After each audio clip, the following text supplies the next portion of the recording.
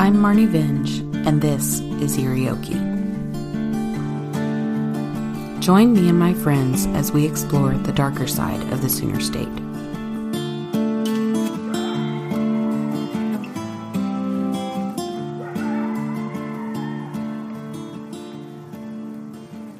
Here we go. Are we ready? I'm ready. All right. I'm Marnie Vinge, and this is Irioki, and I'm here tonight with my dear friend, very longtime friend, and friend of the show, Johnetta Rhodes. Howdy. Howdy. Howdy, howdy, howdy. How does it feel to be back in front of the microphone? It's weird. Isn't it weird? It's been a really long time. It feels good, though, right? It does. It does feel good. Yeah. I always enjoy having a nice sit down with you and Yeah, having a same. drink or a J or whatever we're feeling Or like. some coffee. Or a ton of coffee. ton of coffee, which we've had tonight, and you can probably tell.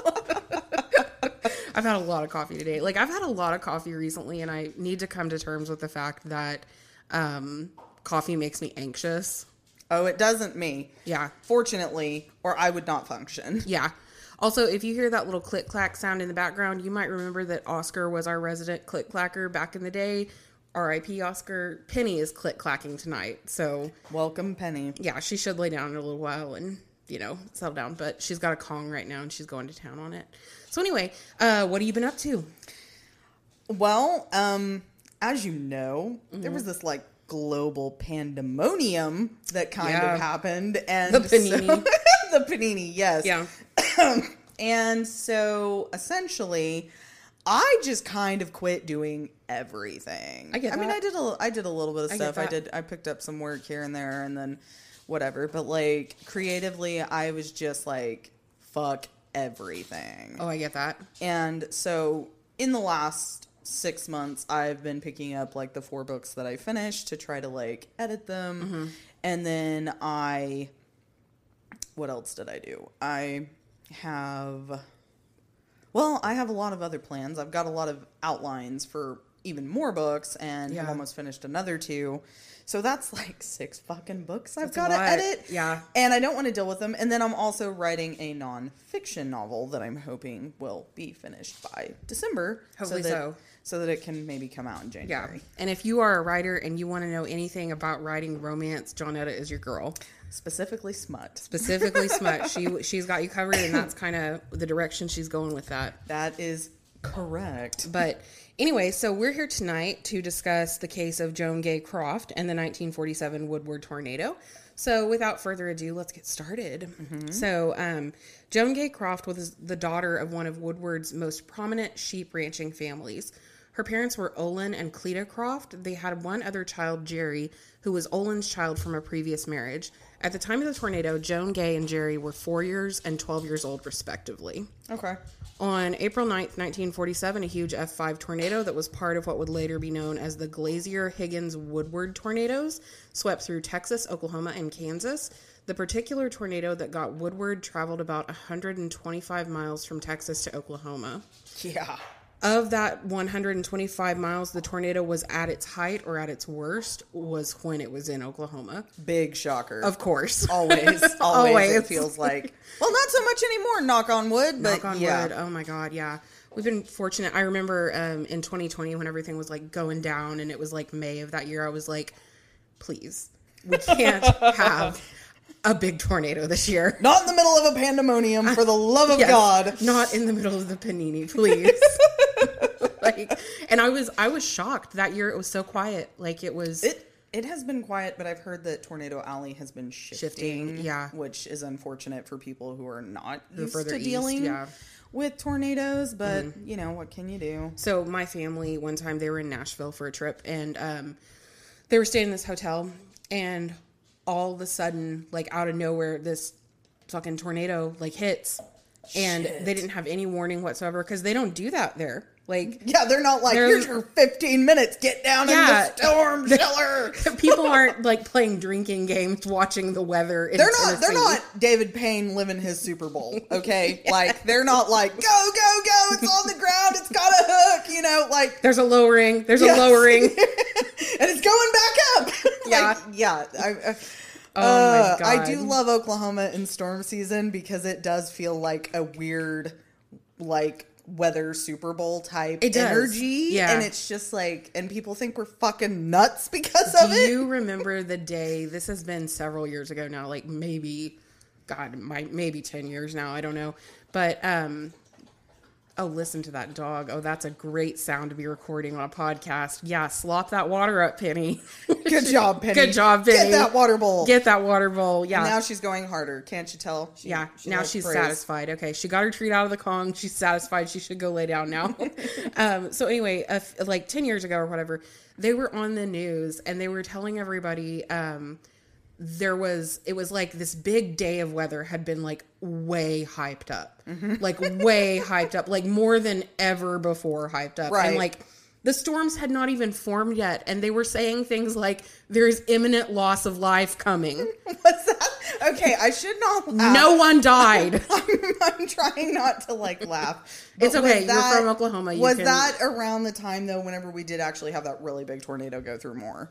I don't know, but I feel like it is so wildly irresponsible the day before it happens or before there's even a storm formed to say there is imminent loss of life going to happen. Was that Gary England? No, he would have been retired by then. I think it was David Payne. Was it David Payne? It was either David Payne or Damon Lane, which I think it's hilarious that their names kind of rhyme. Yeah. It was one of the two of them. The bros of Twister. Yeah. Twister bros. Twister bros. Yeah, yeah. But, One of the two of them, and I was just like, I do remember that the day before that big tornado came through Moore and, like took out Plaza Towers and it took out the other school that I can't remember the name of, even though I should. But my kid was actually at Plaza Towers at the time. And my kids were at two separate schools at the time. And so, for reasons unbeknownst to me, I decided that this school was going to hit Santa Fe, which is where my other kid was. And I was like, oh my God, we got to go get water. And then we're going to go get her immediately. Well, Plaza Towers was on my way back from, where was I at? I wasn't at Sam's. I was at Walmart. And so I was like, oh, we'll just cut through this neighborhood, stop at Plaza Towers, and then we will go. And I go into Plaza Towers and you see all these kids like huddled and stuff. And you're just like, holy shit. And the weather's getting bad, like long before they said it was supposed to get bad, because I was like, well, I'll just go pick them up at noon. Big mistake. Pick your kids up or don't send them to school if they tell you it's going to be bad, because it's just a bad idea. Because it was really traumatic. So I get there and they're already like trying to lock down the school and stuff. And they're like, you can't take her. And I was like, you and what fucking God is stopping me? Because if my kid, we're not staying here. We're going home. We're going to die. We're going to die together, and it ain't going to be in this going to be a closet in my house. We're all going to be together. It was very rough. Yeah. I mean, I was like texting David. I was like, oh my God, I love you. You made me the happiest person ever. I'm really sorry I was a shitty wife sometimes. Like it was, I mean, it was rough. It was rough. I thought we were going to die. And I was like, oh my God, my other kid is going to die and she's not here with us. And like, I was having a panic attack. Well, none of us died, but it was really fucked up when I realized, wow, it hit the school I didn't think it was going to hit. Yeah. And that was rough. Yeah. David came home, and like, David is not an emotional guy, but he looked like he was like almost in tears because he thought he was going to come home and pull us out of a pile of rubble. Yeah. And that was rough. And then my kid, who I was not able to go get because the minute we got to my house, everything was locked down and I wouldn't have been able to get into the Santa Fe school to pick her up. They don't. I mean, it's a safety thing. I get it. She thought we had died because we had to walk to go get her. God. Which wasn't that far from our house at the time, but like it was packed. There was a lot of traffic and like she looked horrified. Like she was like, she looked like she thought she was an orphan. And I'm like, that was probably the roughest tornado I ever lived through. Like I never understood why my grandfather was like terrified of tornadoes until that one happened. Yeah. And so like we're talking about the 1947 tornado. And so like my grandfather was actually in the tornado that went through Antlers in, what was it? 38? April? Nope. He was born in 38. Oh, okay. But it was April 12th or 13th of 1945. Okay. Which is actually the year that my grandmother was born. And so he's like 7 years older than her. And it was just a couple of days after his birthday. And he was literally picked up and like thrown into a tree. Like That's so insane. He had a huge scar across his nose and one across his cheek. And it was hard to see them because, you know, after you age and stuff, like scars go away. But he was tossed into a tree and, you know, they didn't have warning systems then. Right. So he was like terrified of tornadoes.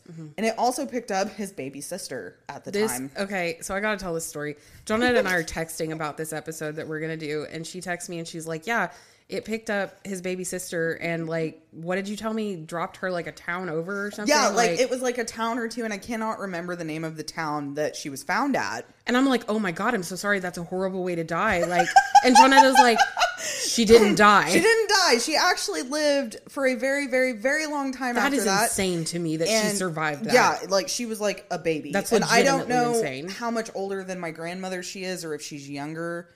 No, she would be older than my grandma, because my grandma was born in 45 in August. So, I don't know how new to the world she was, because like I barely keep up with my family's birth dates, like my immediate family, right. Not like my great aunt. Yeah. But we used to go and stay with her a lot in Tonkawa. And she died later. Like, she died a few years ago of cancer.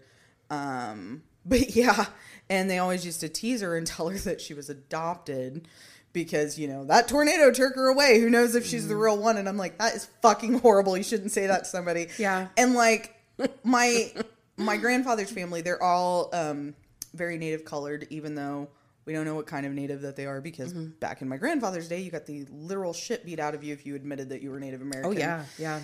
And you could not tell that man that he was like, nope, I'm white. Don't talk to me. So that, and only one of his brothers actually ever admitted to us that they were Native, and he didn't know what kind, because their parents didn't talk about it, because again, whatever. But like my aunt, she was the pale one. Like, she was pale skin. She had pale eyes. She had pale hair. She did not look like any of them in coloring. She looked like them in features, which very distinctive features. Like, and her kids look similar to my uncles. Like, I mean, they all look related. I was just like, the tornado just sucked the color right out of her. That's what happened. Yeah. So I'm sure they had a lot of fun with that, telling her that she was definitely like she wasn't really her. Yeah, like that couldn't have been traumatic or anything, on top of being dropped out of a tornado like into another town as a baby. Like, that's insane. And surviving, which was so nuts to me. But that's so insane. So this tornado, the one in Woodward, was actually considered, this was one of the 10 most destructive tornadoes of all time. Yeah, the pictures are horrific. Yeah, it killed 185 people and it injured 720. The damage total from the Red Cross for Woodward, for like all of the damage it did, was $6,608,750. And that's a lot of freaking money in 1947. Yeah. 430 homes destroyed, 650 damaged, 925 other buildings destroyed, 975 more other buildings other than homes were damaged. Jesus. So, Cleta Croft, Joan Gay's mother, was a telephone operator in the evenings, but there was actually like, I think it said there was a 3-day strike going on, and so they weren't working the telephone operations places. And because of that, the town wasn't able to relay the information that there's this tornado is coming. Like, no one could. So nobody knew. Yeah. Like, nobody knew to take cover. Like, nobody was calling anybody. Sucks. Yeah. Because I support strikes, but also like a lot of people died. Yeah, wow. That sucks. I mean, could you imagine living with the survivor's guilt if, like, I mean, I had survivor's guilt from picking up my kid, who's my kid, and not being able to, like, save other people's kids, even though I know feasibly that is impossible and impractical, because they're not just going to let a stranger take rando kids. Right. But it's very They barely upsetting. wanted to let you take your kid. Exactly. Yeah. And so it's really upsetting when that actually permanently affects people. Oh, yeah. Because it's like, wow. And, you know, I mean, hi, Penny. Hi, Penny. The plus side is that, you know, they did get a lot of good storm shelters built into the schools now, which is great. It just sucks that bad things have to happen. So when this tornado hit Woodward, Joan Gay Croft and her sister Jerry and their parents took shelter in their home. When the tornado hit their home, Cleta, Joan Gay's mother, she was killed instantly by a wall that fell on her. God dang. Olin Croft sustained serious injuries, and Joan Gay and Jerry sustained minor injuries. According to an article from Mary Halberg, Joan Gay Croft had a pencil-sized splinter in her calf. She was also reported to have facial abrasions and a head injury.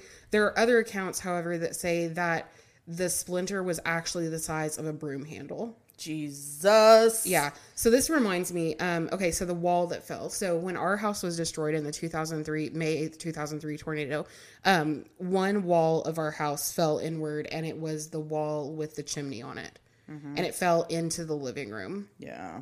Onto the table where the cat had been sleeping when we left. Oh, man. Yeah, and so, like, we walked in and we see this and we're like, oh my God, there's a dead cat underneath that chimney. Like, I shouldn't laugh. I know, I shouldn't laugh either. Oh my gosh. But when you've been through a lot of dark shit, it's okay. Like, it's okay to laugh. You deal with trauma differently Yes. whenever you've been through very bad things. So I'm like, oh my God, my cat's under that pile of rubble and he's dead. And, like, we start looking and we're, like, looking for his body. And then all of a sudden we hear this little, he fucking hid under my parents' bed and survived. Yeah. Like, he survived. And the rabbit survived that was in a hutch outside, and it flipped like 5 times. Oh my gosh, Rabbit survived. Resilient rabbit, because they're not usually that resilient. Okay, that rabbit was actually my friend's little sister's rabbit, and when they moved to Germany, they gave it to us. And then it went to live with my grandpa for a while when we lived with them after the tornado. It lived over there with them, and my grandpa made this like enclosure for the rabbit. My grandpa was like the greatest man I've ever known, and he was such an animal lover, and he like made this enclosure for this rabbit and would take him ice twice a day in the heat and like just go talk to him and like, girl, he was a good man. He was a good man. Sweet. But anyway, so that made me think of that, and it also made me think of in the May 3rd tornado, there was this dog that ended up at Ranchwood Veterinary Care, which was where we used to take our dogs before the guy retired that owned it. And the dog had like a sheet of glass that had gone into its back. Oh, God. But girl, it survived. That's insane. And it was okay. Like, what? It was okay? It lived. Yeah. Oh my gosh. Yeah, it was crazy. I mean, it's weird to think of how much destruction can happen and then how many people actually sometimes do actually come on the other side of it. Like, I mean, for all intents and purposes, my grandfather was 7 years old. He was thrown into a full-size tree. Like, should have died, yeah. He probably, like, I know I'm not sustaining those injuries and living. I'm crying about it and dying, like, immediately, and I shouldn't laugh because that's terrible. No, but for real, you shouldn't survive something like that. Like that. But I'm like, it literally picked him up and threw him into a tree, and it was, I believe it was an F5. It was a destructive tornado. Most people don't survive that. Most animals don't survive that. And then every now and then you just see this random shit where it's like, wow, you picked up a baby, dropped it 2 towns over, and it fucking lived. Or you've got a piece of wood the size of like a 2x4 sticking through your leg, but you're alive. Like, you're living. Like, it's, you might not be enjoying yourself, right, but you're alive. It's weird. Like, tornadoes are weird. But anyway, so Joan Gay, her sister Jerry, and their father Olin were then taken to the Woodward Memorial Hospital after being triaged and seeing that the girl's injuries were not that severe. Like, she's got a broom handle sticking out of her leg, but she might like just have one leg after they're this, like, but you're not bleeding out. You're not bleeding out. We're putting you in the basement. So they put him in the basement, which was like, they had people waiting on the lawn. Like, like it was like this overflow of people. There were people in the basement, people in the hallways, people on the lawn. Which hospital was that? Woodward Memorial. And I'm assuming that back then it was not a very big hospital. I'm guessing not. I mean, Woodward's not a massive town now. Right. So probably not huge back then. And Olin ended up being admitted to a makeshift hospital at Baker Hotel to recover. So the dad was separated. In way worse. Yes, shape. he had serious injuries. And he was separated from them.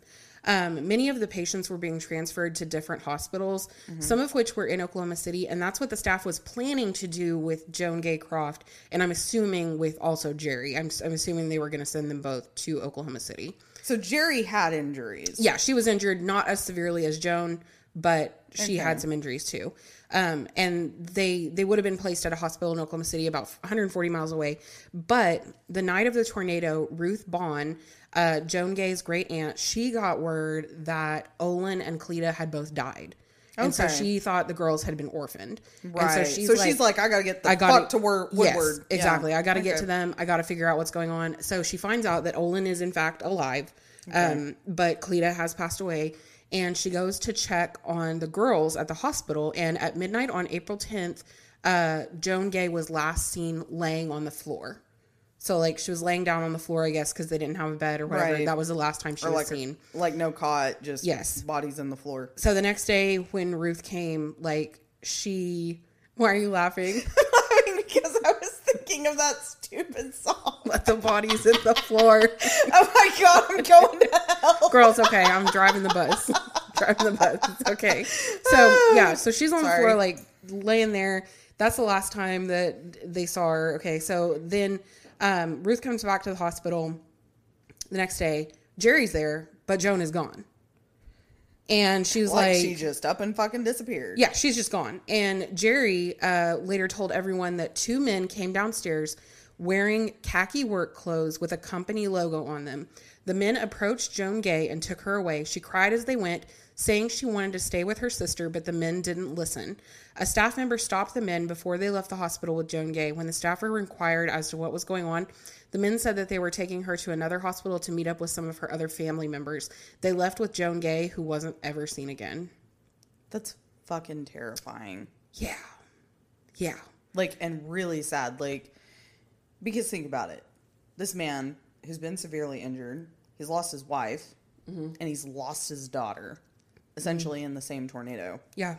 Yeah. And the really fucked up part about whenever someone goes missing is... there's no closure. There is no closure if there is no body. Because if there's no body, you always wonder, well, maybe they're still alive. It's always a question mark. Always. Yeah. And I know that's horrific because, I mean, I would much rather not find a skull. But I mean, I don't know. That would, like, kill me. To always wonder. Like, I think that would... I don't know. I don't know. It's horrific to even think about. Yeah. And because things were so chaotic with what had happened with the tornado, you know, like there's this huge disaster, there's damage, there's injuries, everybody's kind of running around like not really knowing what's going on. Right. They don't know their ass from their elbow in those situations. Exactly. Everybody's just trying to, you know, stop bleeding like everywhere. Right. So anyway. That's a lot of death. Yes, that's a lot of death. And so because of that, it wasn't until a few days later when things started to settle down that people really started to panic about her being missing. Yeah. So that was, you know, like because they're in like a state of shock for a while, like trying to survive, trying to make sure that everybody's like not bleeding to death, getting everyone patched up, finding places for people to stay. Like, I can see how in that situation it would be extremely easy to like lose a kid, especially because that also seems really specific of a person to take. Yes, and especially it also because their plan. Penny, I don't think you need to look outside, dude. Penny just raised the blinds up with her head to look outside. You don't need to be doing that. So because their plan was to send her to Oklahoma City. So there was some confusion. Probably whenever they heard that, they were like, some people, which makes me wonder. It's like, were these people actually like working at a hospital? Did they understand how this worked? Like, I mean, but also it seems extremely purposeful to take her. Yeah. Like one person, like no other kids went missing, correct? Right. So we'll get to that here in a minute because there's some theories about like what happened. And anyway, there were 3 unidentified child victims of the tornado, and Ruth Bond was actually asked, her great aunt Ruth was asked to go and identify one of the children because they thought it might be Joan Gay. But when she got there, she was like, okay, that's definitely not her. Okay. She's a great aunt. Yeah. This is back in 47. So pictures aren't necessary. I mean, but she sounds like she's from an affluent family, so she probably does have pictures. They probably have sent pictures to the aunt. So there's a good chance she did know what she looked like. Well, also, she's sitting there with her sister in the hospital. Yeah, but sometimes you don't necessarily look like your sibling, especially if you have 2 different moms. But I'm saying Jerry would have known that it was her. That's true, but are they going to ask... Well, it's 47. Yeah, they're going to ask a little girl to identify her dead sister because they didn't have no compassion or empathy. I mean, so anyway, so there were these 3 unidentified victims. They realized this was not her, but those 3 bodies are still unidentified. Cleta Croft's family was looking for Joan Gay, and Olin Croft joined the search when he was able to as well. They tried talking to the doctors and staff that were there that night, as well as the family doctor, and nobody had any idea where she was. And that's kind of when they started to be like, okay, where the fuck so is she's the not kid? in Oklahoma City. Where the hell is she? Where is she? Yeah. So they tried to get the FBI involved. The FBI did not initially want to get involved. They were like, there's no evidence that there was a kidnapping. Even though Jerry saw 2 men take her forcibly against her will. But she is clearly a touched little girl in the head. Exactly. Like, they're not listening to a hysterical woman. Exactly. Okay? Yeah, exactly. Exactly. I'm sorry, was my rage showing? No, girl, my rage is always showing. It's always showing. It's like my slip. It's always showing. So, hundreds of miles away and 2 months later, a small girl was found behind a bar in California. A man walked out of the dance hall in Weed, California, and found a blonde little girl near the dumpster. The girl had been badly beaten, and because of her age, they thought she might be Joan Gay Croft. And ultimately, though, it was found out that the little girl was Mary Jane Medlin and not Joan Gay. And Mary Jane Medlin was a 2-year-old, and her mother and her mother's boyfriend were later charged with assault and intent to commit murder because they wanted to get rid of her because they already had 3 other children, and 4 was too many. Yeah. Dark times, Harry. They got 20 years in prison each. So. Oh, that's it. For murdering a little girl. I mean, I guess that's better than nothing, but. Mm-hmm. Yeah. So in September of 1993, Unsolved Mysteries actually did a feature on Joan Gay Croft's story. You can go watch it on, I think, is Unsolved Mysteries on. I don't know if the old one is. Is the old one on? Yeah, it's on something. I think it's on Netflix. Netflix, okay. Netflix or Hulu or something. Whatever. Google it. Yeah. You'll find it. Yeah. So you can go watch it. That was September of 1993. And I think you can look it up and even see like the minute timestamp of when the story starts. But anyway, many women have come forward like claiming to be her? Yes. Okay. And none of them have been able to be proved to be her. Okay. There are a couple theories, or a few theories, about what might have happened to her. One of them was that Joan Gay was misidentified and had actually died in the tornado. That theory was floated around the city in the early days after the tornado, but it's likely impossible because Joan Gay was seen by her aunt in the hospital and by Jerry. Like, they both knew she had seen her even before she went to identify the body. No, I think... I don't know when that happened. Okay. That must have been like... She must have... Or she had seen her recently? She saw her before she went to identify the body. Yes. It would have been before. Okay. Because she disappeared. Because, I mean, that would be my thing is I'm like, I mean, it's 47. Yeah. Not everything's... Not that I'm like, no, she didn't get kidnapped. I mean, I guarantee you bad shit happens during all kind of stuff. But, okay. Yeah, I get what you're saying. But, you know, I mean, my thought is like back in the day, older aunt... whatever, you know, maybe she didn't know what she looked like, but again, her sister would know, and her sister saw 2 men take her, and other people verified that these men existed. It wasn't like she was having a fever dream from being thrown around in a tornado, like people there were hospital employees that saw these men leave with her. So that's corroborated. Yes. So another theory is that she was kidnapped by those 2 men. According to Mary Hallberg, some people believe her kidnappers had been watching her for a while and then finally saw their opportunity to strike in the chaos of the tornado aftermath. But several online spectators put forth another very interesting theory. According to them, Olin Croft may not have been Joan Gay's biological father, and her real dad organized the kidnapping after learning that her mom had died. My only thought about that, though, is he would have had to have acted so fast. Like, number one, you don't know when a tornado is going to happen. No. Number two, he would have had to... if they're watching him, or if they're watching her... That's true. And that's an opportunity. Because, like I said, that seems extremely organized. Yeah. Like, dressed. Or, I mean, you know, it's some kind of really weird... We're just going to kidnap children who we think are affluent and try to get money out of them. Or out of their family. But... he never got a ransom note. Right. The only thing to me about that is, like, they would have had to been so organized to pull that off. But, I mean, it's possible. Organized crime did exist in the 40s, it did. girl. Yeah, so it did. But, anyway. Gangs of New York taught us that. Yeah. So, another theory, according to a Medium article by Heather Monroe, throughout the 1940s, a woman named Georgia Tank procured babies from hospitals and orphanages. She sold the children to wealthy people for a lofty sum. Although Georgia Tan, not Tank, sorry, I mistyped that, worked primarily out of Tennessee, other baby brokers existed and sought out pretty little children, such as Joan Gay. Everyone who knew Joan Gay described her as an exceptionally beautiful and well-behaved child. Even so, she would have been an unusual target since her family had money. Child traffickers typically stole or bought babies from poor families. The Crofts weren't rich by most standards, but they were far from impoverished. They weren't desperate for money. Right. Yeah. Right. So they probably wouldn't be like... I mean, but baby brokers were a big problem. Like, we're still seeing kind of the after effects of that. Like, oh, shit. What is the name of that documentary that I watched? Are you talking about the one where it was a lady that was, like, selling them to Catholic families? Yeah. Yeah. The nuns. Yeah. The Bon Secours nuns. Yeah. Literally hundreds and hundreds of babies that came to mother-child homes because these were unwed Irish mothers. And, you know, you just weren't an unwed Irish mother because you were supposed to be a good little Catholic and, you know, keep your maidenhead until you were married. Yeah. So, God. So, yeah, like all of these babies, and I mean, and they operated for a long time.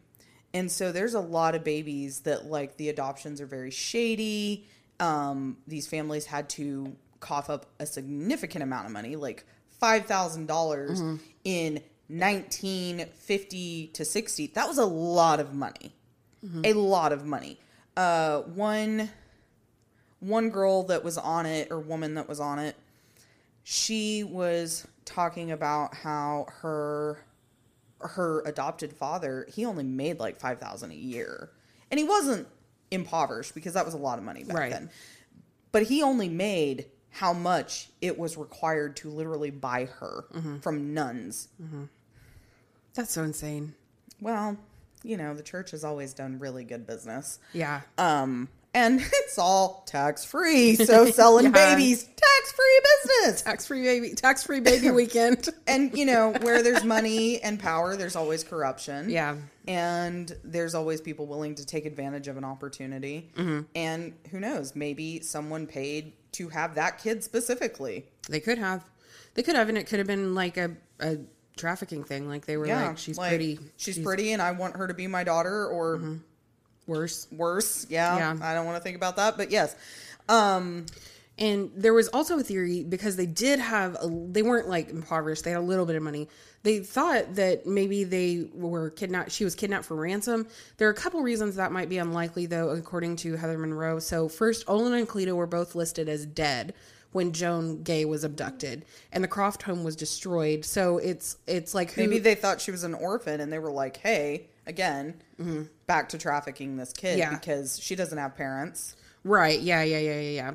And this is the reason that ransom was unlikely, though, because it's like, who's going to pay the ransom? Like, her parents are dead, and you know she's an orphan, and that's her what house I'm saying. is so destroyed. That makes it also a crime of opportunity. Yes, exactly. Because and her sister would have been too old to have adopted into a family, and because you take a kid young enough, they don't really have memories. Right, yeah. So you can actually be like, "Hey, I am your mom. Hey, I am your dad. Hey, whatever." Yeah. And brainwash them essentially into believing this new life.